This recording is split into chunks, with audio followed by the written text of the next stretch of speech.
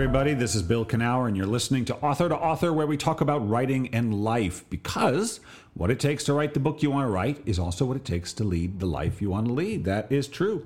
Author2Author is brought to you by Author Magazine, the premier free writing magazine on the internet, featuring articles on writing and the writing life, as well as video interviews with best-selling and award-winning authors across the genres. You can find Author Magazine at authormagazine.org, and we are funded by the good people at the Pacific Northwest Writers Association, supporting writers from pen to publication since 1955. And we got our conference. This is it. So it's going to be this week. It's coming up this week.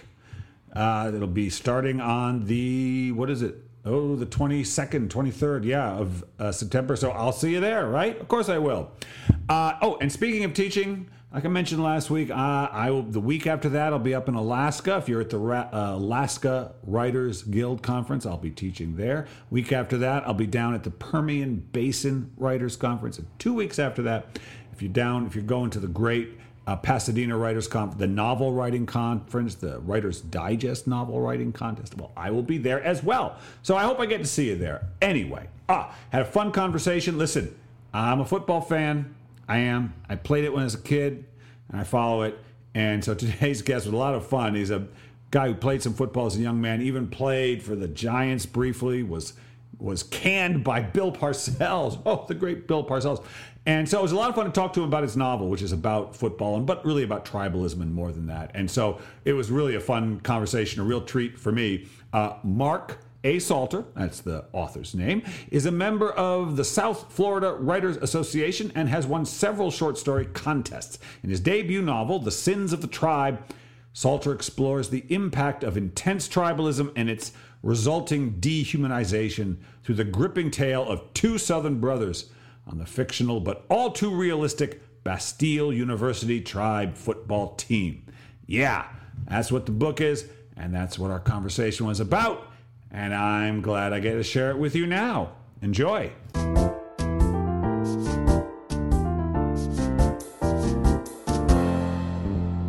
All right. Mark Salter, welcome to the show. Thank you very much, Bill. Yeah, it occurred to me that this is an appropriate time for us to be talking about Sins of the Tribe, because it's early October, and all across this nation of ours, boys and young men are donning their helmets and their shoulder pads, and all the fans are filling the stadiums and they're cheering for a game. And you've decided to write a novel about that most American pastime, one that you have quite a bit of a history with anyway. Is that fair to say? Yeah, I played in high school. I played college, small college. Yeah. And I was fortunate enough to be signed by a pro team, the New York Giants, out of college, and played through the preseason, and was invited back again the next year, but I had moved on. Yeah. But yeah, so I do have my experience there. Although now I'm just like everyone else. I just, as a fan, I watch closely and I enjoy. Right. Okay. But so you played in high school and college. Football is a extracurricular sport. There's a lot, for some people, it's their whole life. I get the feeling that was not the case with you, that even as a young man, were your interests diverse, or were you all about the game as a young fella?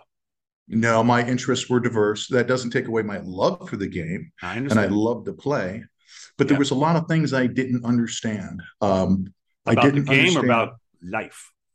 About fandom. Fandom. Okay. There was a lot. I couldn't understand why people loved it so much. I understood why they loved it to play. To watch was a different story. And I was also diverse in the sense that I was always a bookworm as a kid. Yep. At an early age in high school, I became interested in philosophy. Yep. And oh boy, I wasted a lot of time there, but also found some incredible things along the way. Yeah. And so I think we're angling in on why the heck did I write this book? We're getting there. I'm just getting to know you a little, Mark. I'm kind of curious because I played football in high school. I was a very competitive track athlete too. So I had the kind of mix of the arts and sports. They were both, my heroes were athletes and artists. I saw them as in equal position in my mind, and was interested in Fantastic. philosophy as well. So a lot of overlap there. The I've often thought that the training I did as an athlete, I was especially in track, I was pretty ferocious about it for a time, overlapped with my interest in the arts in terms of a way to focus and a way you have to sort of commit to something. Does that resonate with you? Absolutely. Okay. I have to tell you, I was at this business lunch earlier, and I'm talking with a colleague, and I think this is the way for many people. For something that you're passionate about, you'll amaze yourself if you really apply yourself. You'll be just amazed how far you can go. If you're not passionate, And when it comes to the two things you had said, that's been athletics and the arts for me. The arts being literature have been my two favorite topics my entire life. Yeah. And so you go to school and you give it a try. I am amazed. It just seems like the filtration system from high school to pro, that what occurred to me, because I remember going to college, I was at Hofstra, and I was like, I don't think I even want to try out for the team. I just don't think I want to go that direction with football. And eventually I pulled back from track. But it strikes me that you not only have to be physically capable and willing to do the work, but willing to spend your time doing just that. In other words, you go into the pros, you have to be willing to have your days be consumed by that activity, right? Because especially the pro level, right? There's like not a lot of room for anything else. Is that fair? Surprisingly enough, I would say you were spot on with a couple of nuances. Okay. One of the things in college is that you've got, unless you have some joke of a major, right, you really have to apply yourself academically. There's no definitely. And then you got to live in the weight room. Yeah. And you have to constantly train. But I got to tell you, for people like me, that's all I wanted. Right. Of course, I didn't want to sit around and study all the time, but I did that. Yeah. But all I wanted to do was to train, and it really paid off. So that part didn't bother me. Now, I was not in the NFL long enough to say this is what the daily life is like, but I do know the guys that are there. Yeah. For them, if anything, they have their practices, they have some film time. It's the coaches that are there 24 hours a day. That's almost insane. Right. And were you like a safety, cornerback, receiver? I'm trying to guess by your build. What were you playing? Kicker? Punter? I should have been a punter. I always thought that was the one thing I could have done if I had stayed. I could have had a career dealing with teams' failures. That's right. Mitigating failure. Even in the book, there's the line, never trust a punter. They give the ball away. That's right. No, I was an offensive lineman, a 6'4", 275-pound offensive lineman. Okay, Zoom does not do you justice. No, what would happen is this is what happens after you get done playing football. You lose all that weight because you stop training. Sure. Then over time, oh my God, what's become of me? Yeah. And so, just through diet and exercise, I've gotten down to about 215 now. Okay, all right. So you're slender man. Okay, so you're offensive lineman. Good guy. Well, offensive linemen, those are the brains of the team. Those are the most thoughtful members of the team, by and large. I mean, there's a joke about them being the big bruisers, but I've always understood that the offensive linemen require a lot, especially like the centers, have to be pretty mentally adroit. Is that true? Yes and no. Yeah, nothing's ever. There are line calls, and you have to be quick on your feet mentally. Right. At the end of the day, 90% of the time, you're just hitting the guy in front of you. All right. So what? So, yeah, there are complexities to it, especially I think at quarterback. I think that there's so many different, and it's not the intellectual Nietzsche type stuff we're talking about. It's you got this read and that read and this, and it happens so fast. Yeah, so I think those guys that can really process stuff really quickly and make a good decision, they're the ones that you always wonder, why is this guy so good? Right. And I think a lot of it plays into that, plus their other natural skills. So you leave, so you say, okay, you do one preseason, give it a shot for the Giants. I hated Giants. I was a Patriots fan, not happy about the Giants. But so you go for the I grew up in Western New York, so Buffalo there's Bills. Double reason to hate me. So you try it, and you're like, not for me. And I think this is so important because this is often the conversation I have with people, which is identifying the life you want to lead. Like, what because you require, what can I commit to? What can't I commit? And writing is certainly one of those. And so you decide not to be a professional athlete. And that was decided for me, Bill. By whom? Yeah. Bill Parcells. Bill Parcells. I'm so happy to learn it was Bill Parcells. Just because he's such a cool guy. Or alleged. I don't know anything about the man. I know nothing about the man. I'm telling you what. Last time I saw him was last November. He is one of the persons in life that I look up to. And it's not just because he's a football coach. It's the quality of the person that he is. Okay. No, he was hard. And the next year I had called him up because some other teams had called me. Yeah. But unfortunately, I had 1 foot on the boat and 1 foot on the pier. Yeah. Trying to establish my corporate career, I wasn't able to train as much. And so I had taken a step back. And that pretty much put the end to it. Right. You had to be all in. And so corporate career. So you go into the world of business. Do you want to tell me what? Do you care? Do you want to talk about what you went into exactly? Does it matter? I don't want to. No, it doesn't matter, and I'll do it briefly at the risk of completely boring your listeners. Well, this is my concern. But go ahead, see what you can do. This will be a challenge. Okay, I was an accounting major. I got my CPA. I went and worked for one of the big 4 accounting firms. Then went and got my MBA at Carnegie Mellon. Then after that, went and worked in strategy consulting. Then all kinds of corporate jobs that. Some were better than others. All right. So you have a career, but all the while, bubbling in you is a burning. What, buried? Burning. Not even bubbling, burning. There is a writer. Okay. So tell me about the writer. What's he doing while you're jet setting this country, being a corporate mucky muck? I don't think I was more like a corporate grunt. Okay, so you're grunting away in the trenches of corporations. What was the writer doing? Reading. Just constantly reading. As a matter of fact, when I was a young man, I can even point to the book that it was Tom Sawyer by The Adventures of Tom Sawyer by Mark Twain. Yeah. I read that book and it was like, I'm in middle school. How old were you? How old were you? Middle school, I think. Whoa. Wow. It's kind of young for that book. Yeah. Maybe high school. I don't know. Yeah. I just remember reading it and somehow I ended up feeling like I was there and I couldn't put it down. And I felt that life was far more interesting than mine. Yeah. And that really sparked my intense desire to read. And it comes and it goes. And it came and it went. Sometimes in college, your number one priority is after you work out, go drink beer. I've been told. Yeah.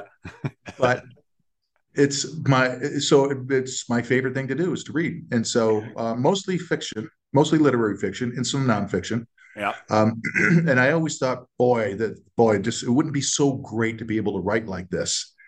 And slowly but surely it was, why not take a shot? Because I was always told by my teachers that your ability to write is really special. You can do it. You've get it. Away, you've got something. Okay. So I got married, had kids, told my wife about and she's like, why didn't you start to write? Yeah. I said, I don't have anything to write about. And I would write little vignettes or essays or non sequiturs or whatever it was and throw them out. And she would say, oh, that's good. And then one day it happened in my corporate life. I had the cathartic moment and I went home that night and I told my wife, I got something to write about. Oh, you had an experience at work in your job that you said, this has inspired you, angered you, moved you, something, and you had something to write about. It's like the smallest little trigger was set off inside me. And ever since then. When was that? That was 2008. All right. Almost 14 years ago. But it feels like it just went by. 2008 was when I left one job and started my new life, really. And it feels like it still feels like it just happened to me. Yes. That's how it feels to me. So now, by the way, it took me, Sins of the Tribe is my third book. Right. The book that I had, I'm sorry? Third written book. Yes. First published. Right. Yeah. And the book that really triggered this, I actually wrote a different one before then wrote the book that I had the cathartic experience about, and that's called American Dream Fear. And that's done and ready to go. Okay. And once I get through the process with Sins of the Tribe, then we'll have then I'll turn back to American Dream Fear. Right. So Sins of the Tribe is was the third of the books you've written. Right. And you did short stories also. Different. Right, all completely different. You know, not a lot of short. I did some short stories. And the thing is, I'm just trying to get them published to get some publishing credits. Yeah. And you know what? It wasn't where my heart was at. Yeah, you got to love the short story as much. It's hard. You really got to love the form. It's got to be the right form for you. Okay, and so then you started actually writing, and once you got a taste of it, having something to write about, what was that like for you? I mean, were you lost to it right away, or was it a slow build? It was crazy. It was, do you actually know what you're doing? I remember when I got to my first novel and I got to 35 pages written. I'm like, can't believe I actually got that much done.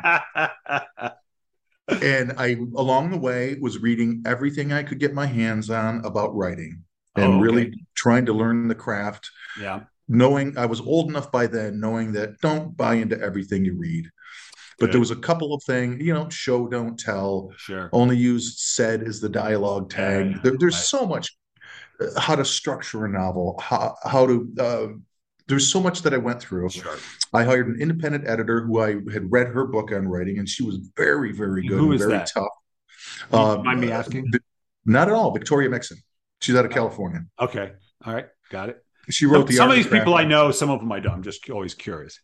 Got it. She's terrific. And so I did remember thinking, and this is similar to what is in sports. If you really want to get good at something, boy, you better apply yourself in every way that you can.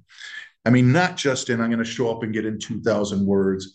I think you got a little weakness over here. You better oversolve for that. Yeah. And so the first book, getting back to you, I think your original question, once I got the first draft done, I printed it all out, sat down, said, oh, here we go. Yeah. Looked at the first page, and my reaction was, what, did you write this in crayon? Right. And then that's when I thought popped into my head that said, all writing is bad until it is not. Interesting. That's good. So you forgave yourself. You tried not to beat yourself up so you could allow yourself to improve it, learn what you had to learn, rewrite it, etc. Is that what I'm hearing? Yes, it is. But there wasn't a single self-beating going on. Good for you. Wow. You made it this far. And I think that one was like 150,000 words. At that time, I didn't realize that's much too long for a debut novel. But it was, no, there wasn't any of that. It was, everyone else is going to quit here. We're not going to. All right. So you got to stick-to-itiveness. See, I got to say, not to keep coming back to this, but there is a thing in sports where there is I remember the thing I used to train, I ran the hurdles. And so my thing to do would be run up and down hills. So I'd find a hill, a nice steep hill. I walk by a hill and I think, oh, that's a good hill. It's like, that's great. Still, I have no interest in sprinting anymore. Those days are gone. But I would get to the bottom of the hill and be like, my body would say no. And I'd be like, I'm going to do it even though my body doesn't want to, sort of what the athlete kind of has to do. And I just think that overcoming saying no and doing it anyway is so useful throughout so many different endeavors. Yeah. The whole getting mad at yourself and beating yourself up. Well, tell me any time in life in the history of mankind when that ever helped the situation. Never. But the part about I tried it. It doesn't work. But the part about saying, this is where everyone else quits and gets mad at themselves. This is the advantage we've been looking for. Right. And also I got to say, so, all right, actually I take it back. So you made a student of yourself. Good for you. You're a grown man, but you're going to go back to school in your own fashion, right? By reading the books. But at some point, I think if you want to be a pro, you have to decide what you uniquely have decided about writing, the rules you have to come up with on your own that apply to you. Probably they applied it, but you have your own language for it, your own understanding of it. Do you remember when you began to acquire some of those? or I should say, this is how I write a book. This is what works for Mark. Did you start having some of those epiphanies? Yeah, two dimensions. the green fuse, the mosaic, and the big clock. And then there's the whole. I can get to it. I'll be quick about it. There's planning versus pantsing. Yeah. You do both. So let me do that one first. Okay. This is what works for me. I sit down and I start. First of all, it's months and months, if not a couple of years, of ideas percolating in my head about what would work and what wouldn't, and what, just almost blindly feeling out clay until you start to mash it together into, this is what I want my character to be. Right. Sit down and write it, knowing full well that I'm going to throw most of it out. But during that process, I start to find out, when I get to a character, who are these guys and what will they really do? I knew them from afar, but now you got to be inside their head, and you really get to know and understand the characters. You get halfway through the book, the plot lines are, don't even worry about it. They're not working. Right. Go back and sit down with a spreadsheet, list out every scene that I have. Oh yeah, I remember the business stuff. Yeah, I understand. Yeah, so the account is at work here. Yeah. So, list out every scene that I have so far. Yeah. Across the top, list out every character and storyline, and start to piece it together in different colors. Okay. So it's all color coded. Yeah. And then there's going to be a lot of gaps, and that's when you sit back with a glass of wine. You think, okay, what's gonna happen there? And then once you get to the point where you're really pleased with the story structure, then you can just sit down and start writing again. Right. And you just march right through it. Let me go back to the other things. Right, so that's pantsing. That's your planning, pantser blend. I like it. Very good. I like it. So so just to my listeners, notice how he specifically came up with his method, because I teach writing and people say, should I do, which I do, outline or not? And I always say the same thing. There is as many ways to answer that question as there are writers. And so that is yours. And I like it. As a matter of fact, I'm gonna quote Nietzsche here. Like it. Good. Give me some Nietzsche. There's your way and there's my way. As to the one way, the correct way, or the only way, doesn't exist. Yes. Amen. I totally agree. Okay, so there's your pants. So what's the green fuse? I forget. Green fuse, the mosaic, and the big clock. Got it. Okay. The green fuse I get from Dylan Thomas. Oh, man. Which is my language. Yeah. And your story is that through which the green fuse drives the story, and that speaks towards story structure. And this is what Victoria taught me so well, where I do want to have a structure that works very well. As a matter of fact, I've gotten some film interest because the structure is so good. Nice. Congrats. So the green fuse means everything is about the ending. If there's something in there that's not about the ending, get rid of it. And it's all got to build towards the ending. I agree. So I have within the first 10 pages, there's got to be the hook, which is, what the hell's wrong with this guy? Right. And when you read Sins, you get that. Yep. Then there's the rising action of the next section. Characters trying, but it ain't working. Right. Then there's the second rising action. And then that's when there's the plot twist. Then where everything completely changes. Then in the third set of rising action, they think they've got it. And then the full resolution hits, and they're all on their own. And then in the climax, that's exactly where they have nothing but their own character to try and get to where they want to go. Right. That's my green fuse. I like it. Yeah, very cinematic in its conception, I must say. True. It is. It's nothing wrong with that. It just reminds me of talking to screenwriters about how they conceive of their stories. Very similar. Yeah. And I like that too. So the mosaic then is, okay, so you built this roller coaster of a structure. Right. Now the reader's going to slide down throughout the structure by writing on your words. If you have a word that's clunky or out of space, that's going to hurt their rear end when they slide over it, and they're going to be distracted from the story. Right. It's like, don't try and impress people with your fancy words. What? Make sure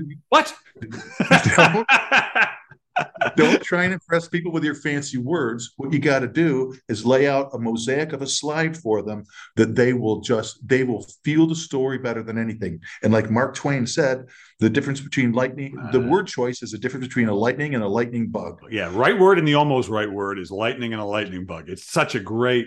And what's beautiful about that thing is it's a great version of the right word, the quote right Yes. word. Yeah. So when I think about the mosaic, it's got to be smooth. It's got to take them there so they can feel everything. I remember there was this one famous book whose author and title I won't say, but they used the word sickly. That's the worst adverb. Like, instead of just being using it in adverb form, sickly. And I just about spiked the book and said, how in the world can this famous recent contemporary book have that in there? Hey, I read a book. This book did very well, won some awards, I won't say, and I read it, and it was a good story, and they made a movie out of it. But the author used the word miasma 3 times in that book, and I thought, if you're going to use a word like miasma, you can use it once. But it is such an unusual word, and it's such a particular word, and that struck me as a kind of lazy editing. Miasma. I'm looking it up now. No, too many times. Too many times. So yes, I totally agree. You want it to be smooth. You don't ever want them to bump, question. Yep. I agree 100%. So that's the mosaic. And then the last one is the clock tower. You said the clock. The what? The big clock. The big clock. And that is? This is basically show, don't tell. Got it. And I don't know if I've got this one down like I have. I'm comfortable with the other two. But just imagine if you're going to see the reopening of this huge clock on the town square, and it's really boring, and they're handing out stuff that says this is how the clock works, and people are reading it, and you're bored to tears. Right. Then you get so bored, you start to walk around the back, and you see the workers going in and out. Someone tosses you a hard hat and a vest and says, "We need your help. Get in here now." Oh, I like it. You go in, you start to see where the trash is, and you start to say, that must be the important stuff over here. And that guy's really important. And this thing looks really heavy. Then you go up to the very top, and they're doing the last final things. You can tell all this other stuff is not really that important. It's only this 2 or 3 issues. And you're just absorbing it with your eyes because they're a bunch of Swiss clockmakers, and you don't even understand what they're saying. Right. And at the very end, they get everything together. It goes off. The bell rings. You just about lose your hearing. You go down and you meet up with your significant other, and people are talking about how the thing works, meaning they're telling. Yeah. And you can say, that guy's full of it. Let me tell you what's really important in that story. Right. I get that's showing. Yes. Take me inside. Don't tell me about the clock. I always think the show don't tell is best expressed in like a joke, which is in a joke, the laughter is when the audience finishes the joke by filling in what the comedian left out. You fill in, but you want them to make the connection. Because if I say that guy's angry, but if I show him being angry and you think he's angry, the audience has made the decision, right? Does that make sense? As a matter of fact, can you just set it down, please? As a matter of fact, there's the way I described it to my wife one time, and she's a pretty tough judge, and she said that's pretty good, is that when you show and don't tell, there's the secret power there, which is the most powerful thing a person can have is self-discovery when they figure it out. Yes. And yes. So if a full story is a 0, only draw the C. Right. Only show the telling details. That way, the reader gets to play the most important position on the field, which is I get to conclude what just happened, and therefore now it's my story. And if you do it right, they'll love you for it. They do, and they'll think it's your story. It's always interesting because we started talking. We didn't get into this. You talked about fandom, but the beautiful thing about writing, I've come to understand, is the reader's imagination does so much work, and they give me all the credit, but they are doing so much, which is why they love it. But they're doing so, like, I depend on it. If they had no imagination, there would be no story. Right. That's a really powerful way to put it. It's almost like, why are you not taking advantage of all the mental power that's out there with your readers? The readers, you need them. And then when they don't get it, and when people can't finish the circle, it's very frustrating for them. And sometimes it's your fault. And sometimes it's just the combination of the way you tell stories and the way they read or what they believe. So, well, this has been a good class we have had accidentally. And look, we are almost at our ending time, alas. But Mark, I'm not done with you at all yet. First of all, people want to buy this book. Very interesting book. You know why this book is good, people? I mean, there's a lot of reasons. But here, I'm going to do some marketing for you. Mark, can I do that? Okay. Yeah, absolutely. You've got men in your life, and you don't know what to get them. You don't know what to get them. You hate it when their birthday or a holiday or anniversary rolls around. You can get them this book. You can get them this book. A lot of people want to read it, but it's a good book for men. And it's harder to find those books sometimes, Mark. I'm going to tell you, it is a tricky thing. And so this is a good book for everybody, of course, but specifically for the man in your life. What do you think? Is that a good pitch? Are you okay with that? Absolutely. Absolutely. Okay. As a matter of fact, can I do a couple of pitches? Sure. Lay it on me. One, this has gotten some serious looks. Bill Parcells, the famous Hall of Fame coach. Yeah. His quote was, "I found Sins of the Tribe to be very troubling, but it was too stimulating to put down." Hey, good job. You got Bill Parcells. Good man. Okay. So there you go. One. Two, it's not a book about the typical underdog football team. No. This is a book about tribalism. Yeah. And the tribalism is everywhere. And this goes back to my philosophical side that tribalism is the strongest dynamic in all of human relations. Yeah. It's stronger than everything, even to the point where morality, which we all drape ourselves in, is completely subordinate to tribalism. Oh, look at American politics. It's a classic example of it, right? I mean, totally. It's almost too obvious. Yeah. So the underlying thing about this, because there's a lot of women have read this because they do the thing on Goodreads and NetGalley, and the overwhelming statement is, "Oh, you don't need to be a football fan to enjoy this thing." That's right. So, it's been very well received. I'm very proud of it. I've had, total strangers that have said, "I will never look at a football game the same way again." Good. Verisimilitude, people. That's what we're looking for. And so where can they get it? They want to buy this book. What's the best means of purchasing it? It is on Amazon, Barnes and Noble, and Barnes and Noble stores. The best thing, if you really want to help, call up your local Barnes and Noble and say, "Why in the world is Sins of the Tribe not overflowing your That's store?" Right. And I'll do this. I'm going to go one step further because I'm having so much fun with you. If there's any of your listeners out there, if you would like, let's do this. Okay. Go to your local Barnes and Noble. Tell them I want Sins of the Tribe, and I know the author. He will come here and do a book signing. See that? Hear that, people? Do it. You're in Florida, though, right? But you travel this world of ours. Oh, yes. I'm a jet setter, as you called me before. That's right. All right, good. Okay. Yes. Go to my website, markassalter.com, and if you want to do that, send me a note, and I'll go do a signing at any, not just Barnes and Noble, any of your local bookstores. Independent bookstores. Absolutely. All right, Mark, I got one more question for you. Here's what I want you to do. Put your thinking cap on and finish the sentence. If writing, all the writing you've done in your life has taught you anything, it's taught you what? Taught me how to think. Nothing wrong with that. Nothing wrong with that. I remember the first time I read Vladimir Nabokov, and I thought, I think he's teaching me how to think in a way I hadn't ever thought. Yes, exactly. It really did teach me. I like it. I got a little nervous there, but I'm very happy, very comfortable with the answer. Oh, good. Well, it came right out. You trusted your gut, my friend. It's what you got to do. It's what you got to do when you answer a question like that. My friend, thank you very much. Congratulations on the book. It's a good one. I hope you're proud of it. I really am, Bill. Thank you so much for having me on this. This has been just terrific fun. Oh, I'm glad.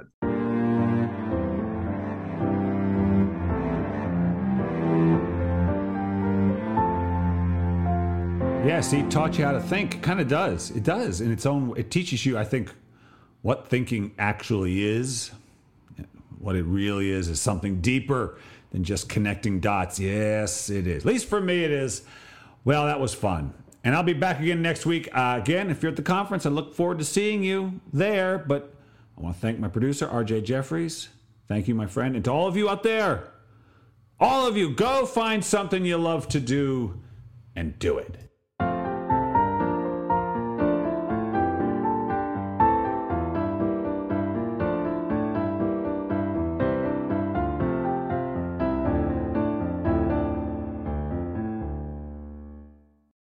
With the Lucky Land Slots, you can get lucky just about anywhere.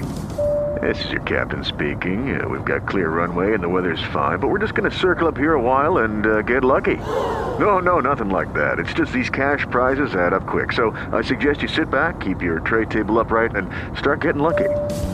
Play for free at LuckyLandSlots.com. Are you feeling lucky? No purchase necessary. Void where prohibited by law. 18+ terms and conditions apply. See website for details.